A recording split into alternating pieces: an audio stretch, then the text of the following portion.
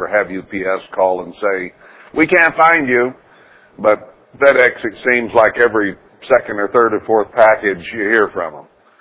And if you go through 30 minutes of getting on their national line, it's a nightmare. And then they still don't know. If you put the HC65, so many people, businesses across the country don't understand that. They think it's a post office box. And if you put that HC65 in your box, if under it you'll put another address line, 2280 East, 3200 South, that helps them a lot. For some reason, they have that in their system or in their satellite stuff. But I had a package due, and they sent me a note that they couldn't find me. And then the package, I think, came. And then I got another note. I didn't know that they were the same package, saying that I had to go locally. Well, they didn't say anything, no phone number, no nothing. I just got the address there in Hurricane off the package. So I go there, and it's locked, of course. It's their warehouse area. And let them know I needed to pick up a package, which turned out to have already come, but that's beside the point. But I talked to a girl who was very friendly and very helpful. And she gave me her name and her phone number and told me to pass it along to you so that if you ever have problems with FedEx, call her on her local number. She knows where we are. She knows about the Quonset. She knows the whole story. And she says, I'll expedite it, and if the drivers can't find you, I can let them know. So she says, we do get a lot of new drivers who have no clue, which I'm sure is true. But nonetheless, you might remember her name. She told me she was the fifth daughter in the family. Her dad was wanting a son really badly. And when she turned out to be a girl, he just threw up his hands and said, name her Charlie. So if you call this number, Charlie will answer. I didn't see the Charlie at first. It's C-H-A-R-L-E-E. Her mother spelled Charlie like a feminine name. C-H-A-R-L-E-E is her name. And her number is 435-627-9761. 435-627-9761. So I anticipate we'll have more trouble with FedEx, so I put her number in my phone just in case. Now, that aside, I'll give you a little update on Shirley. I was able to see her, I think, every day this week, and Charnel's been in there, I think, every day. Might have missed one time. She's with her today to help tune in. And I get some calls from Shirley once in a while. She's doing okay. She did learn not to fight the hospital staff and resist. And she's cooperating now and doing really well with them. And they're doing a great job of taking care of her. So she's okay in that way. They still haven't figured out what's causing those sores on her legs for sure. Everybody that's looked at it over the years that I know of is in the medical profession, anywhere else, has said it's a circulation problem. To some degree it may be, but they haven't fully gotten that figured out yet. They have a really fancy, expensive machine in there that they run over your extremity or wherever, her foot, and wherever it goes, it sounds like thunder. It's kind of an interesting thing to listen to, but they went over her feet over and over again, and the reports show that there's plenty of circulation down there. In fact, the doctor told me that if there hadn't been good circulation down there, she'd have lost the foot a long time ago, from the looks of it. And then they thought it was, the first thing was that there was no infection. I think I told you that last week. There's no infection there that they can detect of any kind. So that ruled that out. And then as to the cause, it wasn't a circulation problem particularly. So now they've run some tests about autoimmune system and whether or not it might be the body fighting itself. The test results are not back on that yet, so that's still up in the air. But the vascular doctor did tell me that they were considering surgery this coming Tuesday. He didn't say for sure, but he says we're thinking about it. Because he says even though the blood is getting down to the feet fine, she has some very large veins, and that the heart may be having trouble pumping the blood up in those large veins. There's too much area there, so it needs constricted so that the heart pumping will bring it up through a smaller vessel instead of just kind of sitting there. So that could be part of the problem. And whether her sons and she will submit to that, I don't know. That's completely out of my jurisdiction whatsoever. Her sons at this point will have to get together and make some decisions about what to allow and what not to allow and so on. And then her input and whatever she says may have some effect on it too. I don't know. But they do recognize that there's considerable dementia involved, and that they're taking into consideration as well, because she gets pretty confused and so on sometimes. I mean, sometimes her mind is quite clear, fairly lucid, and she thinks fine, and I think we've experienced that here, and then sometimes it's pretty murky. So they're dealing with the whole thing, but overall, she's doing pretty well. She's a little weak. They're trying to feed her and get some nutrition in her, and they've hydrated her, so her hands are, well, I wouldn't call them puffy, but they look more normal instead of like there's no water there.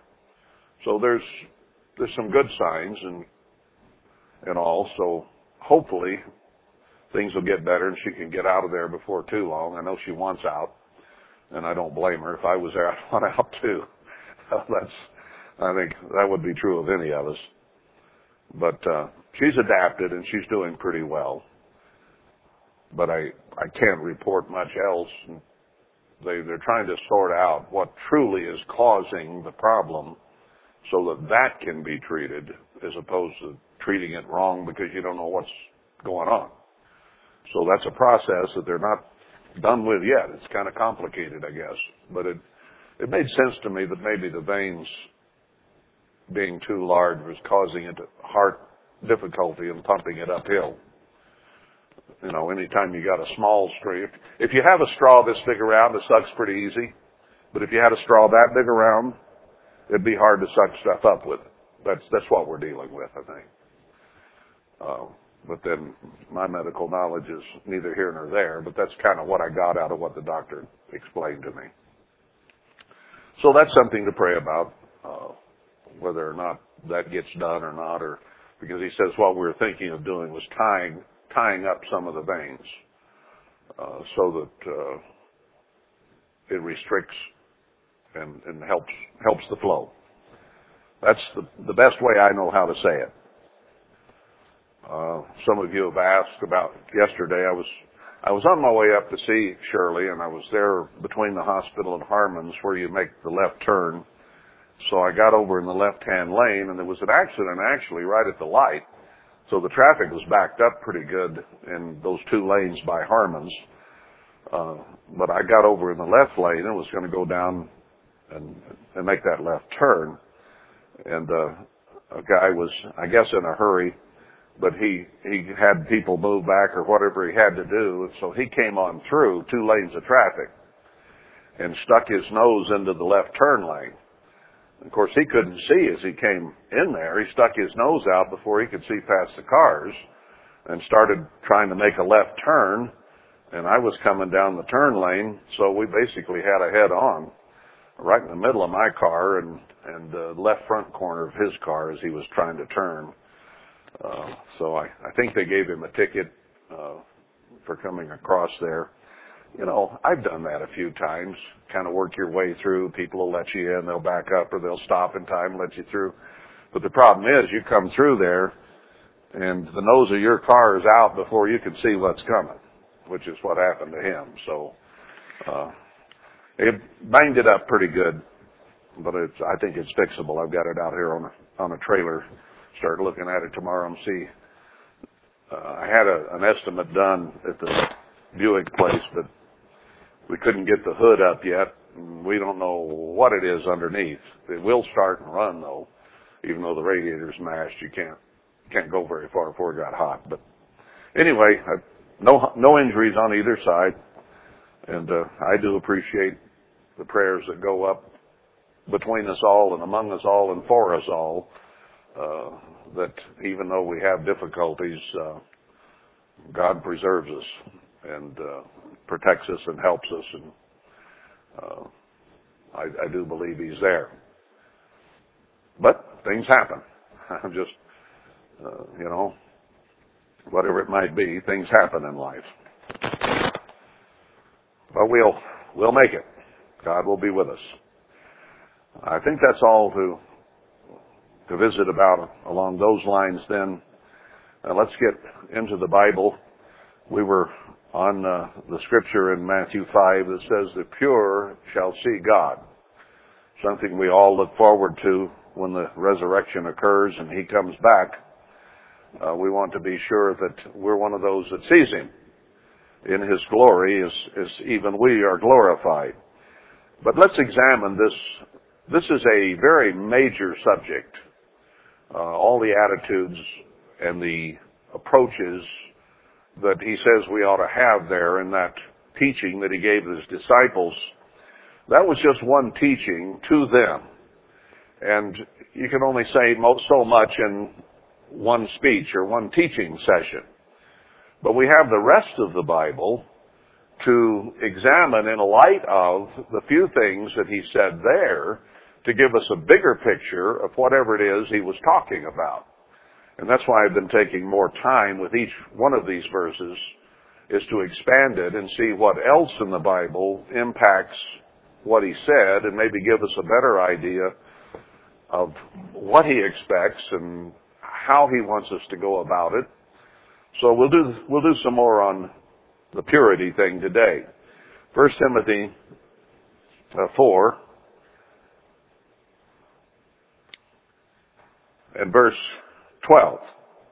Paul's writing to Timothy, who was a young evangelist, it says, and he said, let no man despise your youth. He had grown up in the truth, but he was still a very young man, and here he was pastoring churches, and that presents its own difficulties as far as that's concerned. I know I took over a church at a tender age of barely being 22, and all the stuff I thought I knew I had no real experience in yet. Thankfully, I did have the Bible to refer to, but my life experience was not all that great at that time.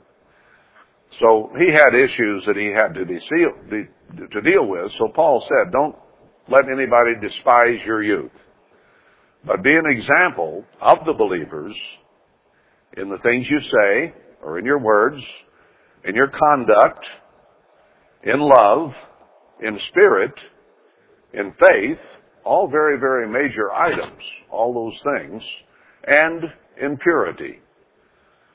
So his thinking needed to be pure. It needed to be clean. It needed to be right. And that's something that we have opportunity to work on each and every day. Nobody really can read our minds. A lot of people think they can read your mind. They know what you're thinking, and they attribute motives to you and everything else. But we don't really know, and only God knows the heart. So this is a very personal issue. What you say, they hear. What you do, they may see. But what you're thinking is within your own mind. and in your own mind only. So this is a highly personal part of a very, very important issue, that we're to think like Christ and to think in purity. His word is pure. And if we're thinking according to it, then our thoughts are pure. If we're thinking along the world's way or our human way or the Satan's way, that's not pure. That's impure. That's bad. So that was one of the issues that Paul told him to be very careful of. And one similar to that, we'll get here in just a moment. Let's look at 5 and verse 2. Remember again, he's a young man. Well, let's start in verse 1. He says, "Rebuke not an elder, but entreat him as a father." Because in years, Timothy was a young man, even though he may have had a great deal of spiritual maturity. Still in all, if somebody was 10, 20, 30, 40 years older than him, he needed to recognize their age, their experience, and to entreat them rather than get on them too much. But there were times where he said to Timothy, even in this book, to rebuke them soundly. So there's a time to rebuke, and there's a time to entreat. Generally, to entreat or to encourage is better. But sometimes when things get out of hand, you have to take it a step harder and harsher, depending on the circumstance and the attitudes that are involved. But generally speaking, as a daily process, to entreat someone considerably older was the best way, and the younger men as brothers. There's a difference between somebody 40 years older than you and someone about your age, and you treat them as brothers. And the elder women as mothers, so he was young enough for older women to just treat them like his own mother. And the younger as sisters with all purity. So he was young, and there were young women, and he was to treat them like they were his sisters. And you treat your sisters generally, if you're raised right at all, with respect and with love. And yet, if they're not your sister, then it's a little different situation. So he says, treat them as sisters, but in all purity, controlling your thoughts because they can easily go where they shouldn't go. So he encouraged him as a young man to be sure that his thoughts were pure toward the women who were younger as he was. Now let's go to Titus 1. Now, here he's writing to Titus, and he's talking about some of the Jews who were there in the church or close to the church. And he was talking about the problems that the people there were having. And he confirmed that the witness against them was true in verse 13. So he says, "Wherefore rebuke them sharply, that they may be sound in the faith." So even though he had entreated Timothy to treat the older men with respect, here there's no difference made in age, whether they were young or old. If they were into false doctrine, he was to rebuke them sharply. And that means what it says, that they may be sound in the faith, not giving heed to Jewish fables and commandments of men that turn from the truth. Then he makes some interesting dialogue here, or monologue. Unto the pure, all things are pure. Now, if you have a pure mind, is everything pure?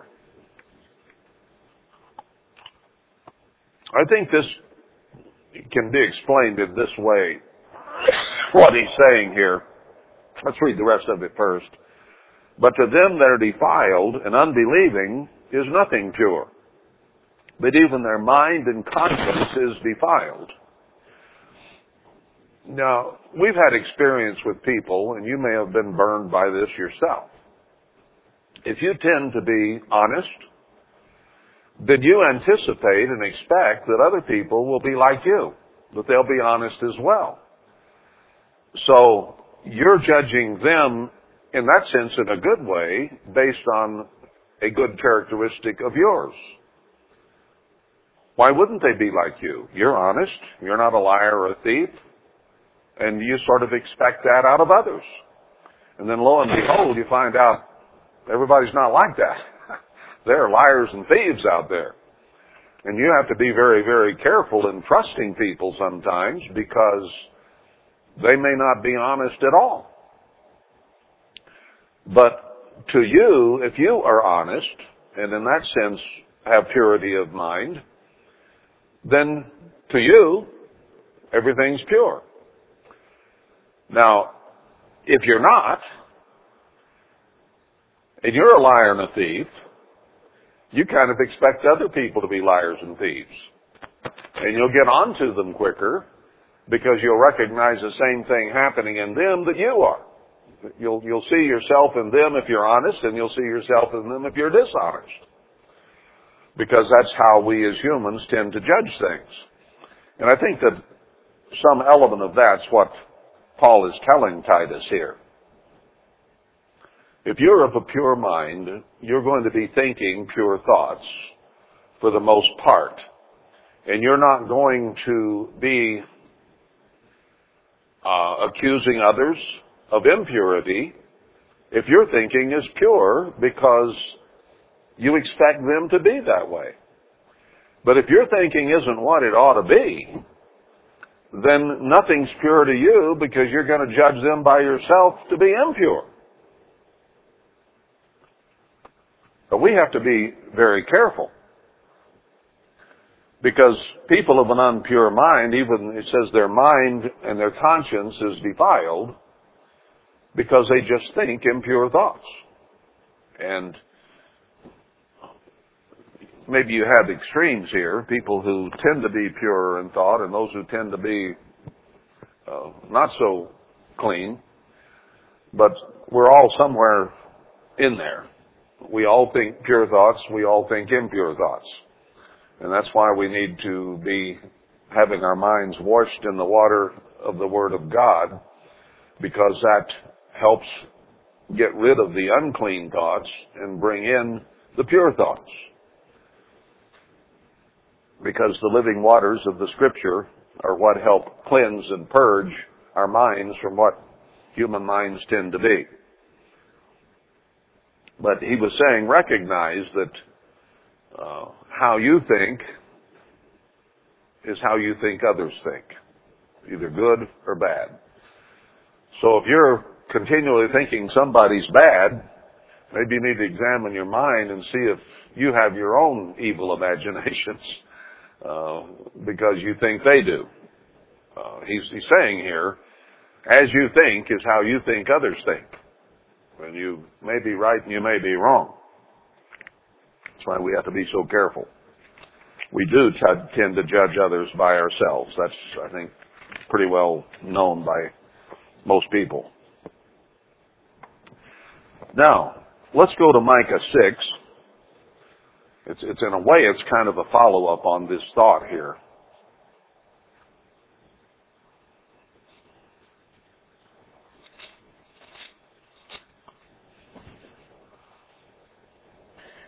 Here in chapter 6 of Micah,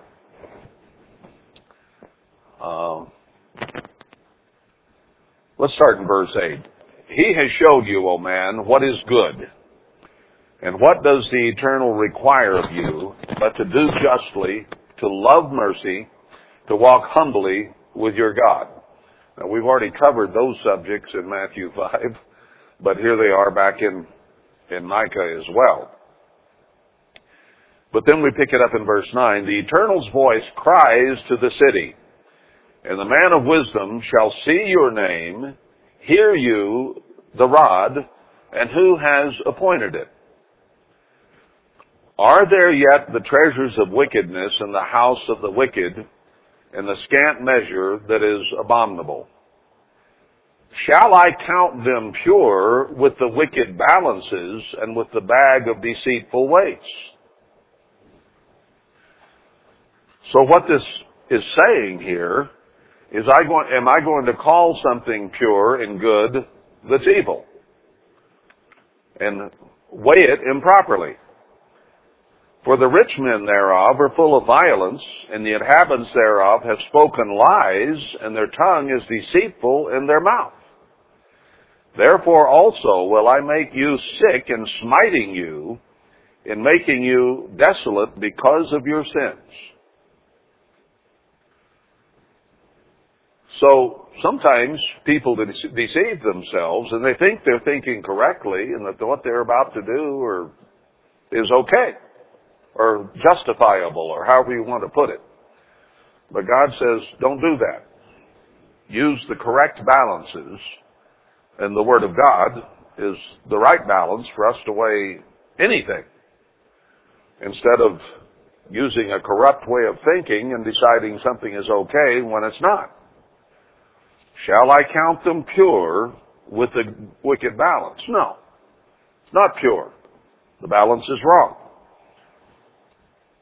Have you ever heard the story that a butcher's thumb weighs several pounds? He's got a balance there. He's got a weight there to tell you how much that meat weighs. But there have been butchers that have been known to kind of put their thumb down behind the meat and just push that scale down a little bit more. It's not a just balance, not a just weight, because he weighs his thumb and charges you for it over and over again.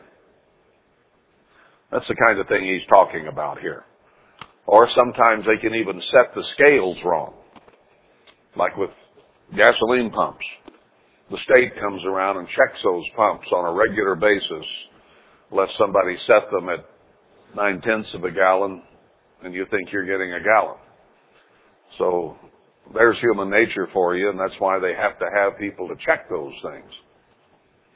So God says, nah, use a just weight and balance, and don't call something pure that is not pure. Or where is that verse? That doesn't come to mind to me right now. Where's the harlot wipes her face and says, I've not sinned? She deceives herself and says, well, that wasn't a sin. Same kind of thing. Proverbs 20.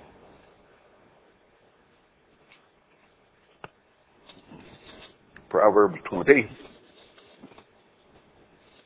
And down about verse 9 I want. Who can say, I have made my heart clean, I am pure from my sin? I just quoted the lady that says, no, I haven't sinned. She has a way of deceiving herself or justifying it or saying I needed the money or whatever for what she was doing. Who can say, I've made my heart clean? The human heart is deceitful and desperately wicked, and if we want to adjudge our heart clean, we may be overlooking some things that are there that need some work still. I am pure from my sin. Then he uses the weights and measures again. Different weights and different measures, both of them alike, are abomination to the eternal. And he continues the thought a bit. Even a child is known by his doings, whether his work be pure and whether it be right. You look at a kid, and some kids seem honest and sincere, and some kids have a different way of looking at things that is not the best way. And you can see that even from childhood. As the twig is bent, so grows the tree, in other words. So God says we're to be careful to teach our kids to have right attitudes and pure thoughts. But that human nature is always there, either just under or just above the surface. While we're back here, let's catch 30 from verse 12. Proverbs 30, verse 12. There is a generation that are pure in their own eyes, and yet is not washed from their filthiness. So he encourages us to be pure, and we read some of those last week where he says he will purify us in the fire with trials, troubles, difficulties, refine us. But there's some scriptures here warning us against considering ourselves pure when we may not be.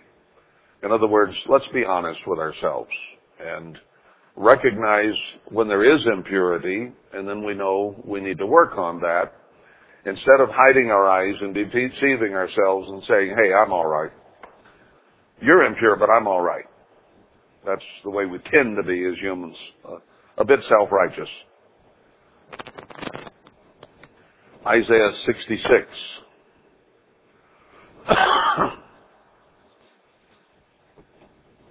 Let's go down to verse 17. Now, here at the end of Isaiah, he's talking about that time when the new heavens and new earth will be set up and the kingdom of God and the millennium. And he's talking about some people that are still there. Remember there in the end of Zechariah, he says that there's some that won't come and keep the feast. They won't have rain. Even in the millennium, they're going to be rebels at first who do not want to submit to God in his way. And he's going to deal very harshly with them because he's not going to permit that kind of thought and attitude. So he's talking about the same kind of people here in verse 17. They that sanctify themselves and purify themselves in the gardens behind one tree in the midst, kind of hiding behind a tree, eating swine's flesh and the abomination and the mouse shall be consumed together, says the Eternal. So here are people in the edge of the millennium, and there are people around the world in different places. The Western world, even in Israel, there's an awful lot of pig eating still going on. But in China and other places, they're still eating mice and rats and anything that slithers, crawls, scurries, or whatever that the Bible says is unclean. And they kind of hide behind the tree to do this as if no one will see, because they know God is there and God is now ruling. And they're trying to get away with it, in other words, and purify themselves. Well, how are you going to purify something that is not pure? You can't make something clean that God made unclean. You can't do it because He's the boss and He's the one that made it the way it is. So you're going to have some people that will rebel and they're going to justify doing what they're doing. They're going to know, apparently deep down inside, that it's wrong, or they wouldn't hide behind the tree in the garden to do it. So when they're found out, they will be treated harshly because God wants true purity, not self-deceit that we ourselves call pure. 1 John 3, verse 3.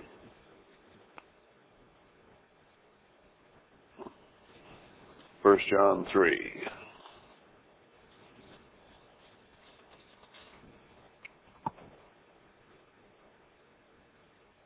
Every man, in verse 3, that has this hope in him of the kingdom of God, purifies himself even as he is pure. So as we become converted, we realize that our human natural way of thinking is not the correct way. And we read in the scriptures of how we should think and act. And through His Holy Spirit, we do begin to have some purity in our minds. It begins to grow there. But it isn't complete. So even though we have God's Spirit, and even though we know how we ought to think for the most part, we have trouble living up to it. So he says, even if you've been purified by the Word of God and by His Spirit, realize that as a human being, there's still work to be done. Always work to be done. So even though God may account you worthy of His grace, worthy of being considered pure, we all are far from perfect and far from pure. And therefore, we still have work to do. And that's every one of us, every day. So he says, even though you might be considered pure by God, and even to some degree in your own mind, if you're not deceiving yourself, recognize that there's always work to do to have the mind of God and of Christ that we're told to have. Let this mind be in you also that was in Him. And His thoughts were always pure, all the time. So He is the standard that we go by. If we judge ourselves among ourselves and think, well, I'm pretty good compared to him or her, that don't work. It's not wise. It isn't good because the standard is God. And we all fall short of that, so why even consider each other in our judgments or our condemnation? All we can do is look at me and say, I'm not quite like God yet. I still got work to do. And work on yourself instead of worrying about somebody else. Now, we pray for each other, yes, but we don't put down and talk about each other in a negative way. That's what we don't do. Because we all have egg on our face. Let's face it. Every one of us does. So who's the egg to call the egg wearer? It's futile, and it's not wise. Compare yourself to God. Put your head down, get to work on your problems instead of worrying about somebody else's. That's what He would have us do.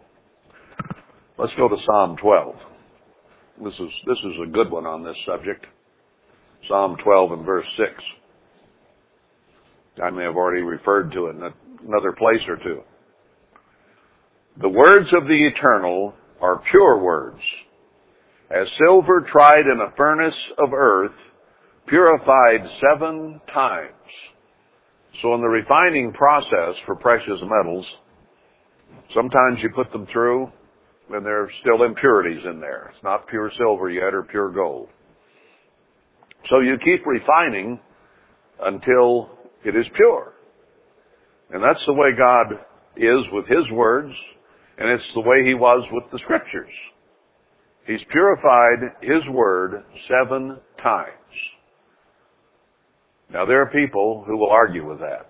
They'll say, well, there's contradictions in the Bible. There's mistranslations in the Bible. There's problems there. That is not the way God inspired it. If He inspired a prophet or a writer in Hebrew or later in Greek, He inspired them to say what was pure and what was right, and He was very careful what He put in their mind to write down. So if we see a mistranslation, that's not God. That's translators who made a mistake. If, like 1 John 5:7, I think it is, there's a verse that's been added about the Trinity by a Catholic priest at some point. I think Jerome, was that who it did? I forget. Doesn't matter. We find those things. And if they're inconsistent with the rest of the Scriptures, like that one is, then we realize, hey, somebody's messed with that. So all the Scriptures need to agree. And you know what? You and I have gone through this book, cover to cover, many, many times, have we not? And everything we see there fits. It doesn't matter what subject we might pick. I can go to Genesis, to Revelation, or anywhere in between, and I will find consistency, not contradiction, in what God says. Now, it's just like this baptism into the Trinity in Matthew 28:20. And worldwide, years ago, we were all baptized in the Father, the Son, and the Holy Spirit, or Ghost, as it says there in that translation. So that's the way the church did it, because that's what it said. Now, how do we know what to do? We look at all the Scriptures about baptism, and we find that every one of them, but that one, says we're to baptize in Christ's name only. It's the only name mentioned, not the Father, not the Holy Spirit or the Ghost, just Jesus or Christ or Emmanuel, whichever name we're using for it. But that being is the one that we're baptized into. So Scripture interprets itself, in other words. And if you have 10 that say this, then you might look at that one that says something differently and check the translation and see if that's what the Greek or the Hebrew actually says. And that's how we find those errors that God didn't put in there, but man is misinterpreted, or in some cases they're simply lying because they want it to fit their belief. So we can find those things, but the Word of God itself is purified 7 times. And you know what?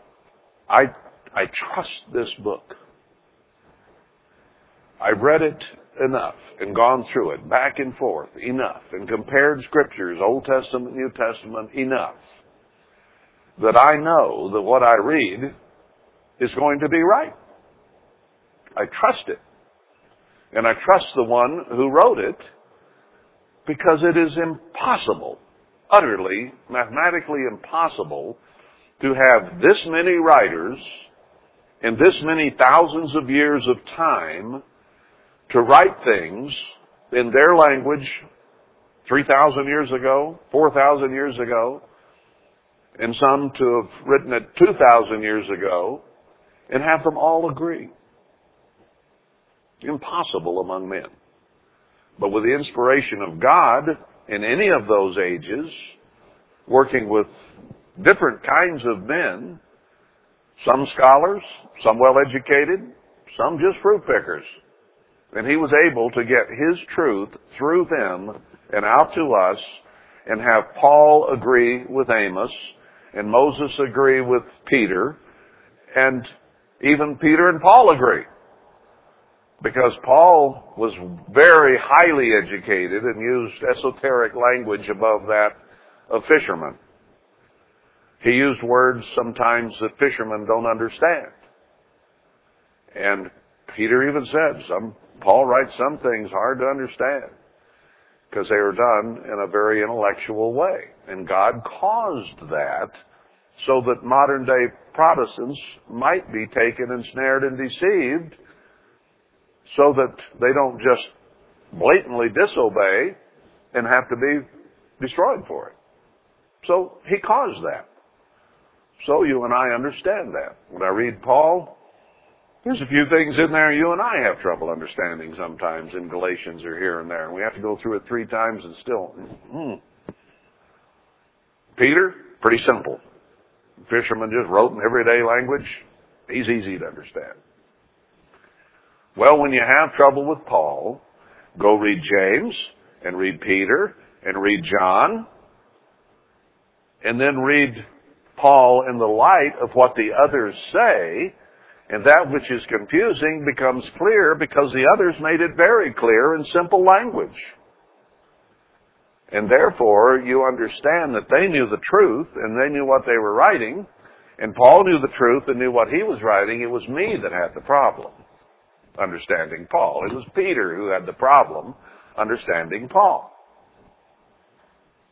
So God has things like that in here. And Christ spoke in parables so that they could not understand, he said. But his words are pure, and you can trust them and believe them. Now, if he refines his word 7 times, how do we do? You know, sometimes we just blurt out whatever comes to our mind right at the moment. And often it's not the right things. How many times have you and I said, oh, how did I let that come out? And then we're either apologizing or defending or whatever what we said. So God thinks about it, and then he speaks. And he thinks about it and purifies it 7 times before he causes it to be written, so that you can know that it's going to be right, it's going to be pure, you can trust it. Psalm 18, we'll hit a few of these while we're back here. Psalm 18, verse 26. With the pure you will show yourself pure, and with the presumptuous you will show yourself presumptuous. For you will save the afflicted people, but will bring down high looks.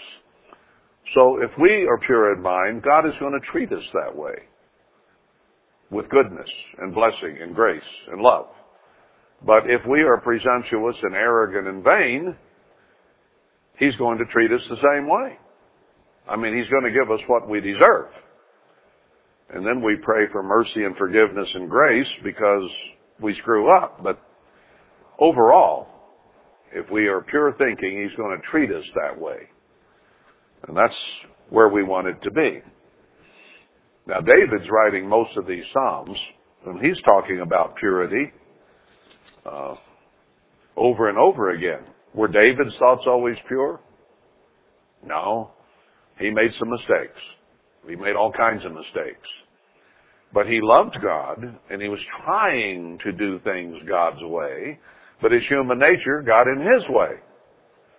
And because he killed so much that he enjoyed war and killing, God didn't let him build the temple. So David was a man after God's own heart. Whatever his hand found to do, he did it with his might, even killing and in war. But there came to be an attitude there where he liked that. And God said, no, that's not pure. That's not right. And he restricted what he allowed David to do because of it. But overall, David was seeking and striving to serve God. It's just that he let his thoughts go sometimes the wrong place and got himself in trouble. And then he had to work his way out of it and work his way in his relationship with God to get him out of it.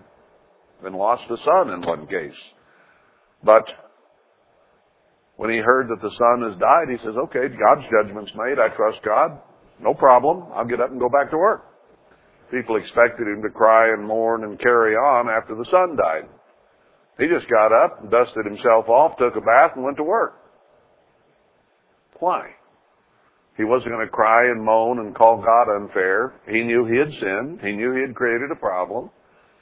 So, I'm sure, as he laid there, waiting to see what God's judgment was on the son, he did an awful lot of asking for forgiveness and mercy and grace and so on. And then once God made the judgment, which did not go the way David had wanted it to go, I'm sure his prayers were, please don't allow my son to die or don't kill him. But he trusted God, and when God said, okay, decision's made, kid's dead, David accepted that. That's how much he loved and trusted God. So he knew he had made a mistake, and he'd prayed about it and asked for forgiveness, but God's judgment still came. Now, David was forgiven. Let's understand that too. He was forgiven. He's going to be the king of all Israel in the kingdom of God.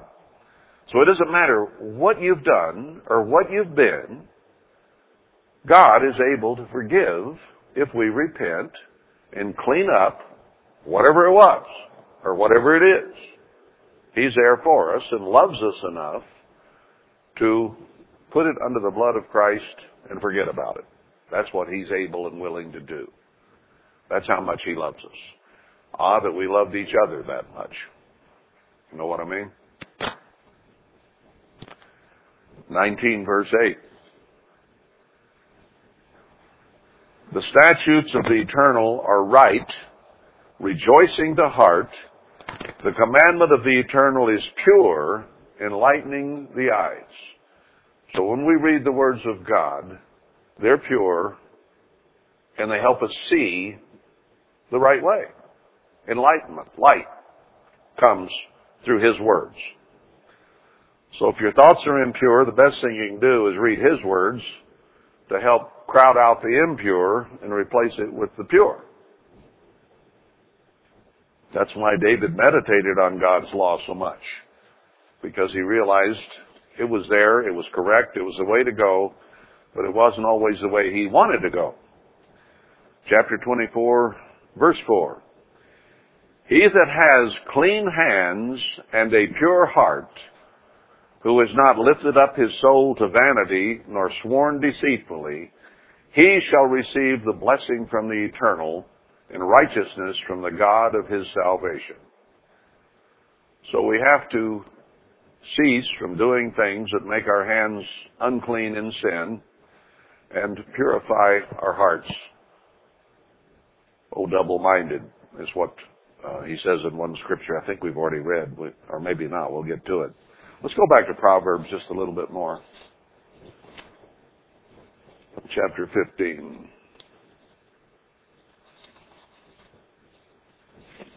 Proverbs 15, and here I want about verse 26. The thoughts of the wicked are an abomination to the eternal. He hates the thoughts of the wicked. But the words of the pure are pleasant words. If we're thinking good, we're not doing stinking thinking, but good thinking. To God, that's a pleasant thing. He reads our thoughts, He reads our lips, and if they're clean and pure and right, to Him, that's pleasing. And pleasing God ought to be the utmost goal and purpose in our lives. He's the sovereign of the universe. He made it all. He put us on it. He wants to share eternity with us with eternal life. And He wants it to be a pleasant experience forever and ever. He doesn't want impurity and deceit and wretchedness and lies and all the stuff that goes on this earth in His kingdom. So it's pleasant to Him. When somebody comes to you and they have a pleasant report, a good report, they say something uplifting, that's kind of nice to hear. You know, when they come up to you and say, well, you know, you're kind of short, but that's okay because you're fat and ugly too. That isn't real pleasant to hear, is it? But if they come up and say, wow, I'm sure glad to see you. You're just looking nice today. I'd rather hear that, wouldn't you? Well, that's the way it is with God. When He hears and sees pureness, that's pleasant. He likes to see that.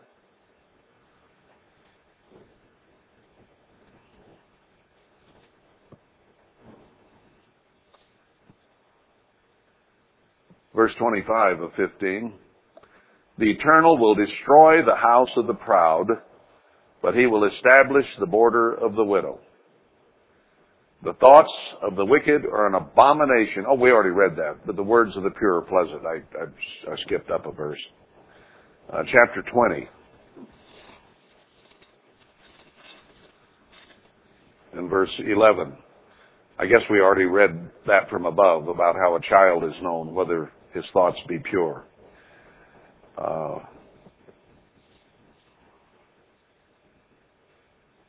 Verse 8 of chapter 21. The way of man is presumptuous and strange, but as for the pure, his work is right.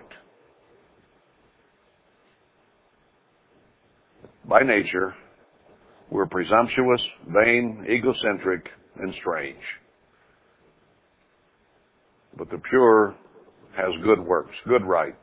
He thinks right. He does right. Hebrews 10. Get back in the New Testament here. Hebrews 10.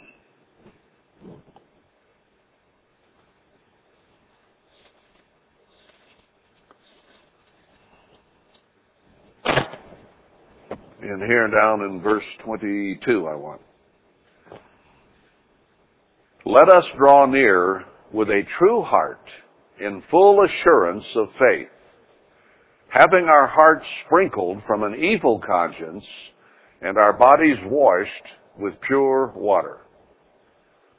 So, His Word, the water that comes from God, from Christ, is pure. And He wants us to be purified by His Word. I was introduced to a series that came out on TV sometime back. I don't know. I don't generally watch TV. Mine can sit there for months and I won't even turn it on. But this was a series done, and I haven't watched a TV series, drama or comedy or anything for so long I don't remember them. I don't even know who the stars are anymore. People can mention a name that's on TV or in the movies. I never heard of it. I have no idea or no clue who they are. Some of you are the same way. But anyway, this was billed as kind of a documentary whereby it was talking about the situation in Montana between the battle between the Indians and the ranchers and the politicians and the developers and the greenies and so on. It's called Yellowstone. And the scenery's beautiful. Beautiful scenery in that. So I started watching it. And then I began to realize it was just a New York thug movie with pretty scenery. It was full of violence and sex and lying and stealing and corruption and politics. It's just the same old thing with pretty scenery. Now, do I need sex and violence introduced to my mind?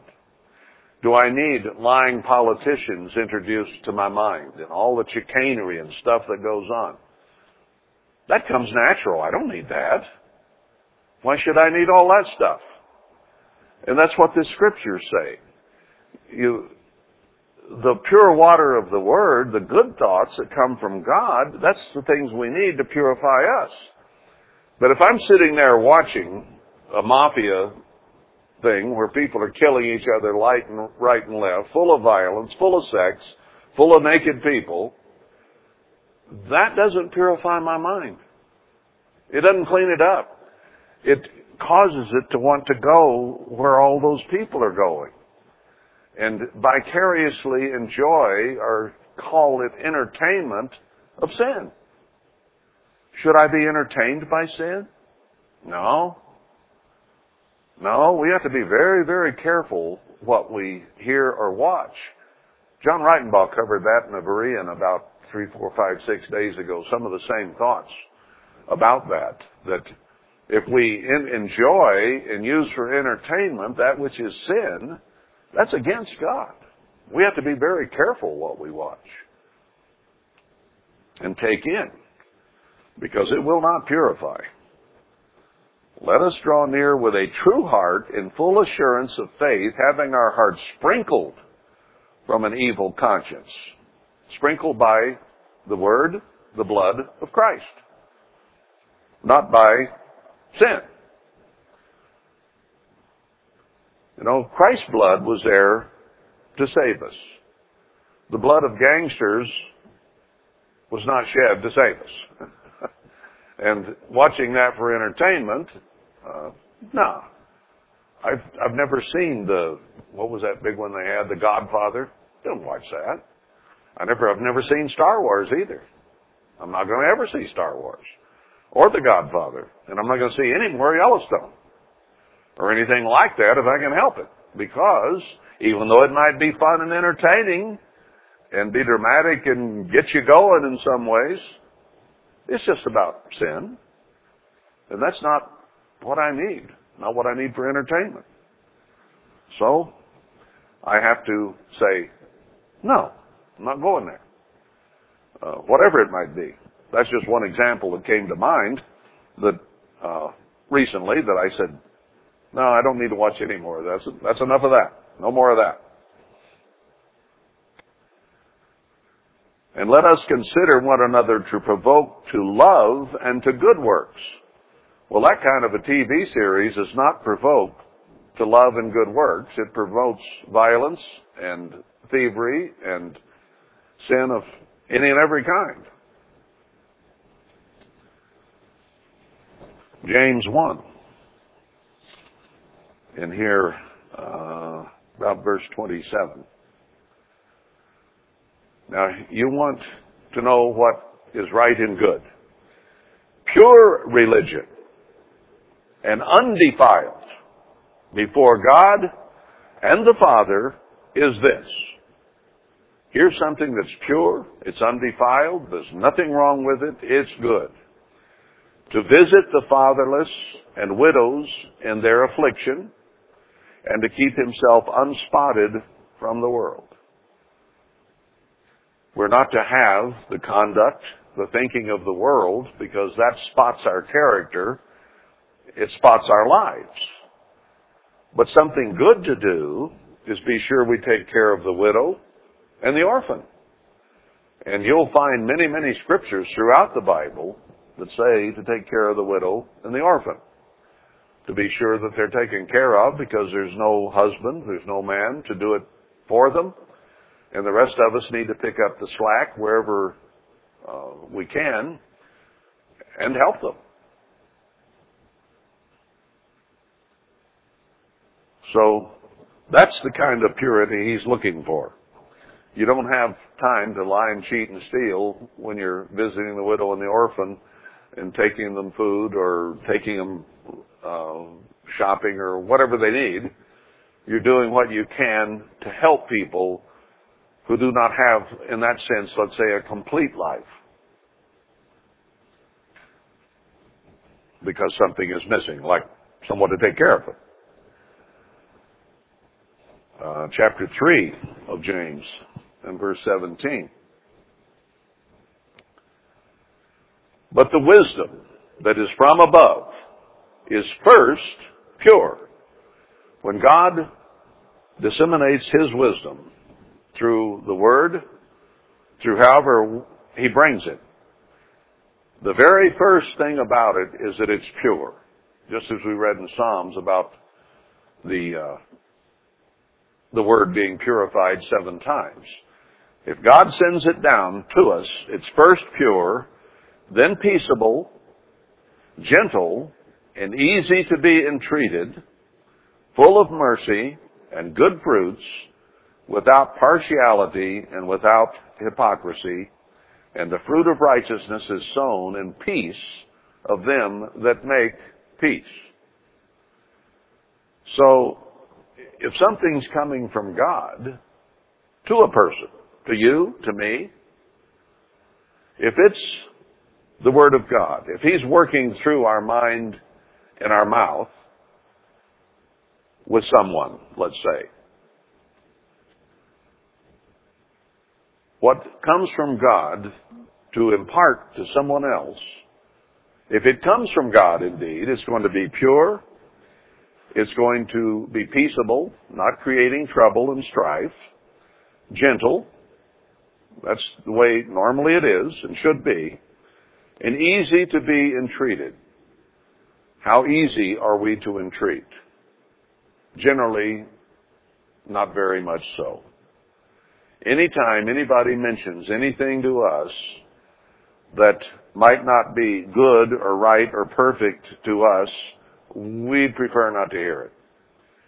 And we will defend our position. We'll lie to cover ourselves. We'll tell them they're wrong.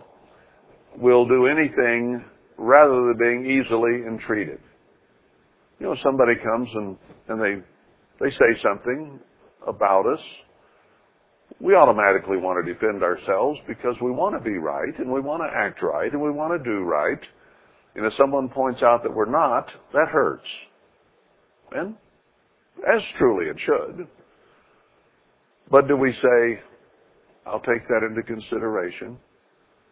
I'll examine myself. You could be right.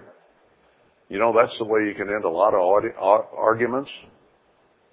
You could be right. You could be right. Implying that I'll think about it, and maybe you are right, and if you are, I'll change it. That's easy to be entreated. But when you entreat someone, and they say, you're wrong, that's just your opinion. They get angry, they get frustrated, they start defending themselves.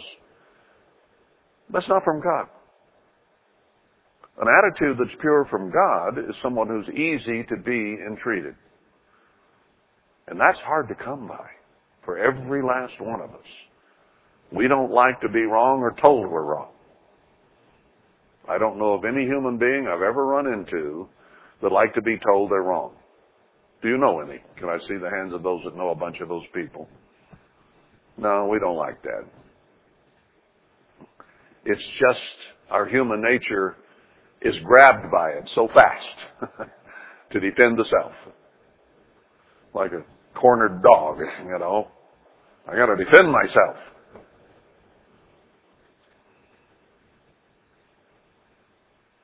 Now let's go to 1 Peter 1. What time is it getting to be? I'm all right, so for a little bit here. 1 Peter 1, verse 22. seeing you have purified your souls in obeying the truth through the Spirit unto unfeigned love of the brethren. See that you love one another with a pure heart fervently. Now this is kind of echoing what we read before, where he says to the pure all things are pure, and to the impure all things are impure.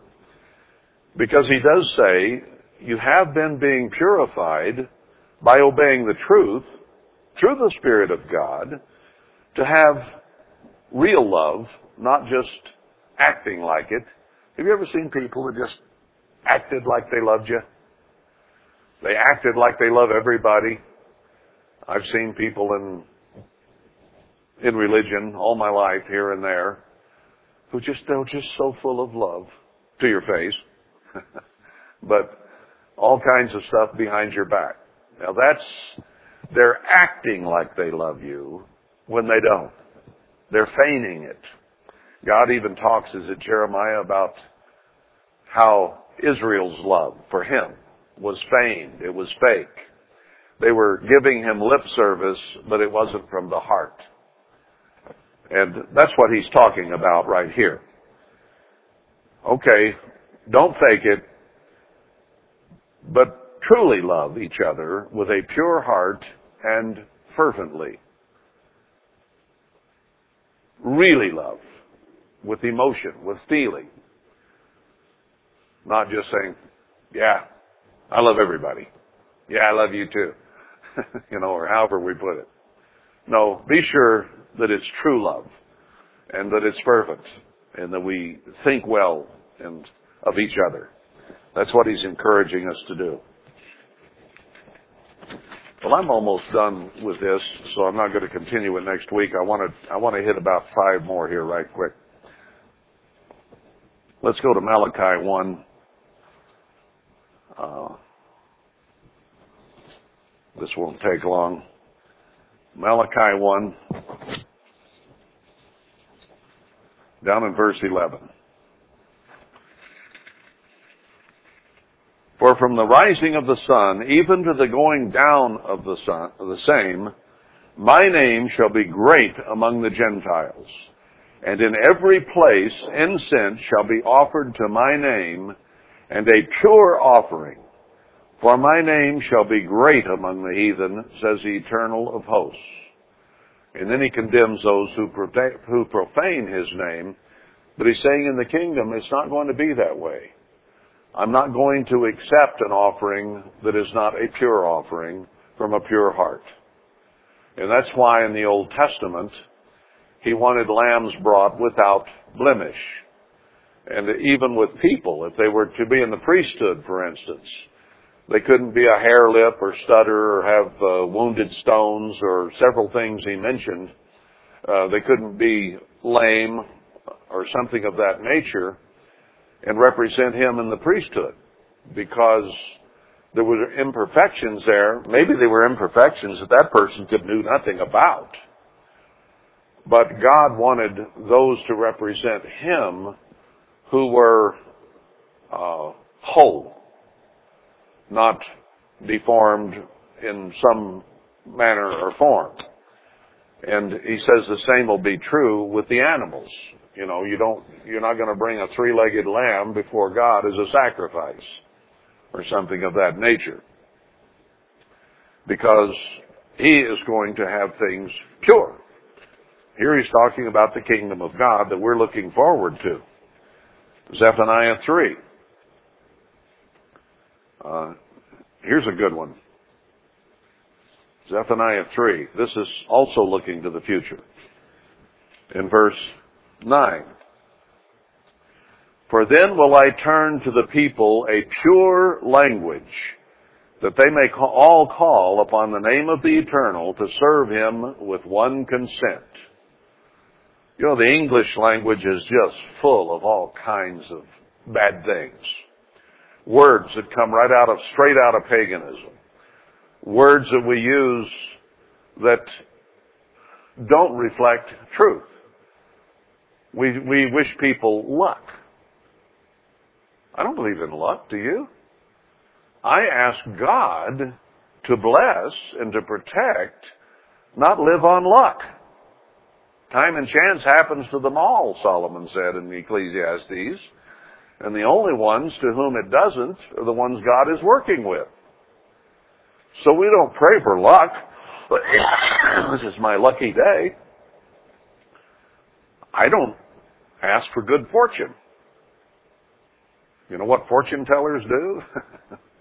They read the lying tea leaves and they are connected to demons.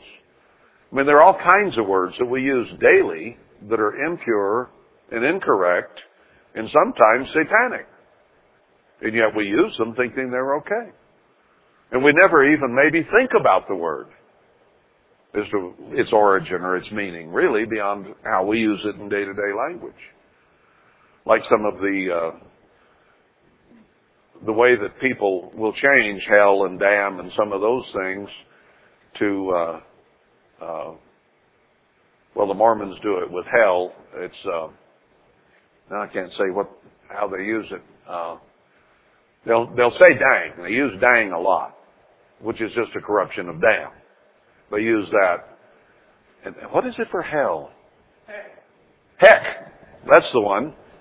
So we might say heck sometimes. And we use geez. Well, it's just a corruption of Jesus. So we're using God's name in vain through these simple things we say every day that we might not even think about. We need to examine them. And what am I really saying here? Is that what I really meant to say?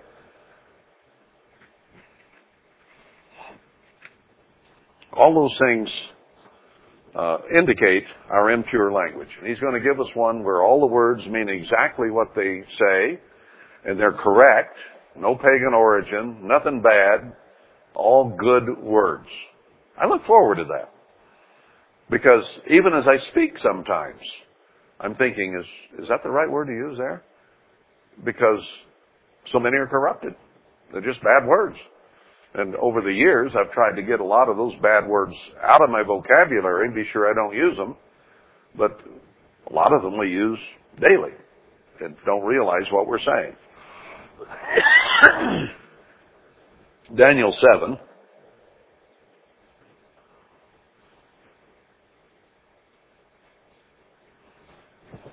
And here verse 9.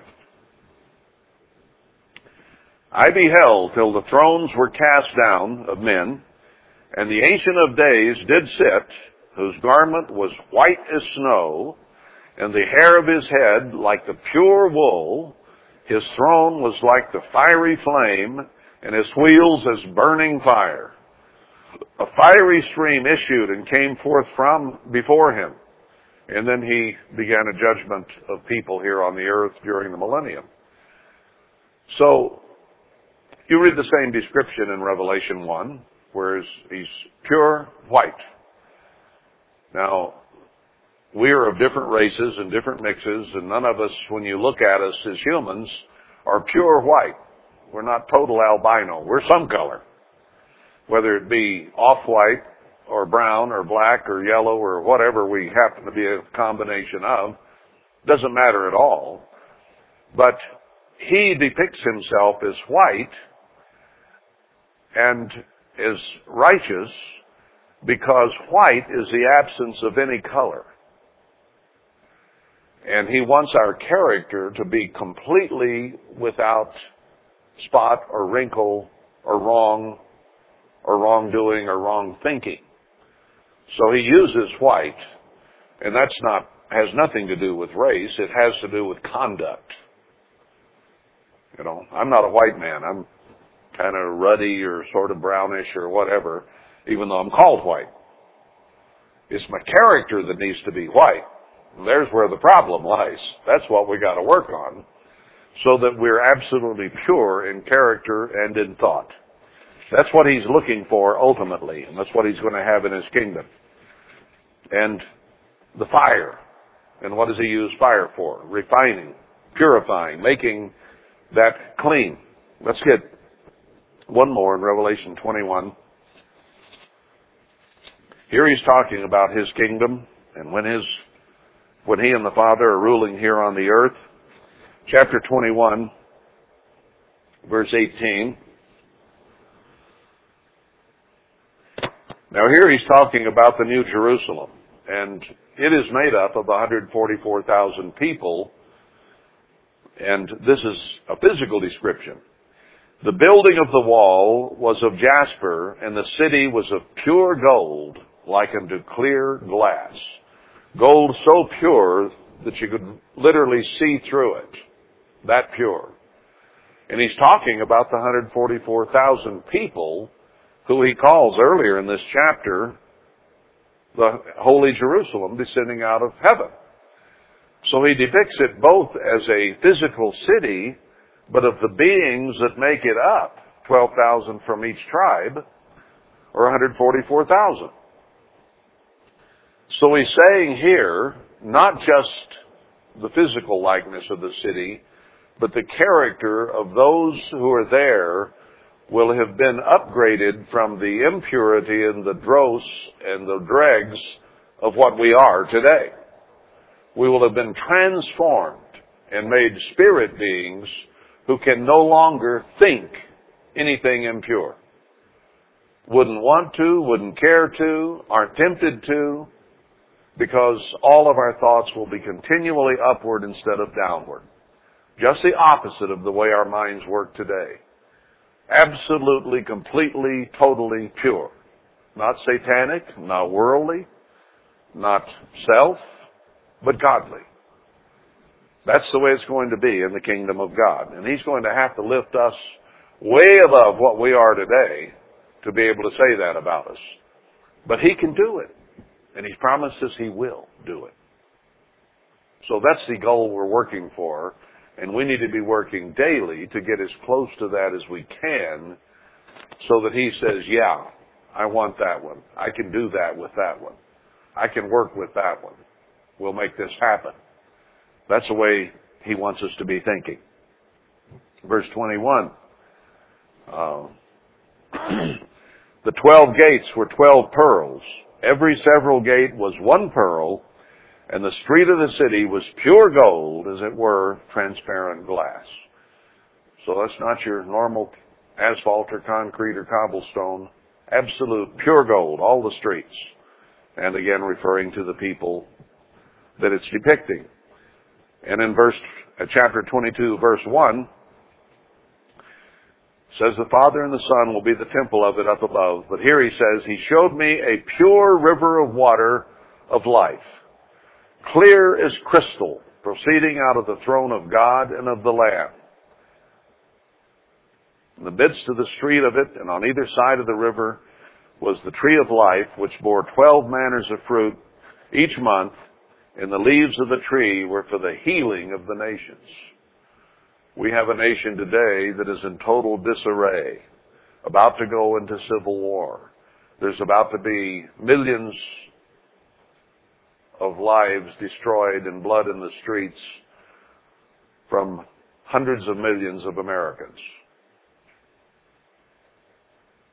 This nation is not going to be healed in this day and age. It's over. It's done. The judgment is made. The hundreds of millions are going to die. Only a little less than 10% will even survive when it's all done. But in the kingdom of God, it's going to turn around, and he's going to have water just as pure and clear as crystal coming out from under his throne to heal all the nations. Now that's what needs to be on our mind, purity and healing, not the violence and sex and lying and stealing and politics from Hollywood or Washington, for that matter. We need to get our minds on what is right and pure and true and good, because that's the way it'll be in the kingdom of God. So instead of talking about prophecy a lot right now and filling us in on all the sordid details of what's going on in the world, which we need to keep up on to some degree, but what do we need? What do you and I need? We need to be humble, to be meek, to be poor in spirit, to seek righteousness, and to be pure in heart and mind. Those are the things that get God to say, I want them in my kingdom. That's what sets us apart and makes us candidates for his physical protection during this Holocaust that has already begun and will get worse. I don't see it around St. George much. I drive in and I drive out, have been every day this week. It looks pretty peaceful. But then I hear somebody escorting an elderly couple out of the hospital, I guess whoever it had been checked out, and there's a hospital staff answering their question. And he says, well, a lot have been coming in, and there have been a lot of them dying. We're talking about COVID. No, I'm not seeing it going in and out of there and driving through traffic, but something's going on. What do I need? I need a pure mind. I need pure activity. I don't need to be focusing on what Satan and the world is doing beyond following prophecy and seeing the leaves on the tree and so on, but we don't need to immerse ourselves in that. This is what can help us into the kingdom of God and life eternal and peace. That's why I'm going through Matthew 5. I've said it before, and I'll say it again, I imagine, because these are the things that we really, really need right now as things get worse in our world.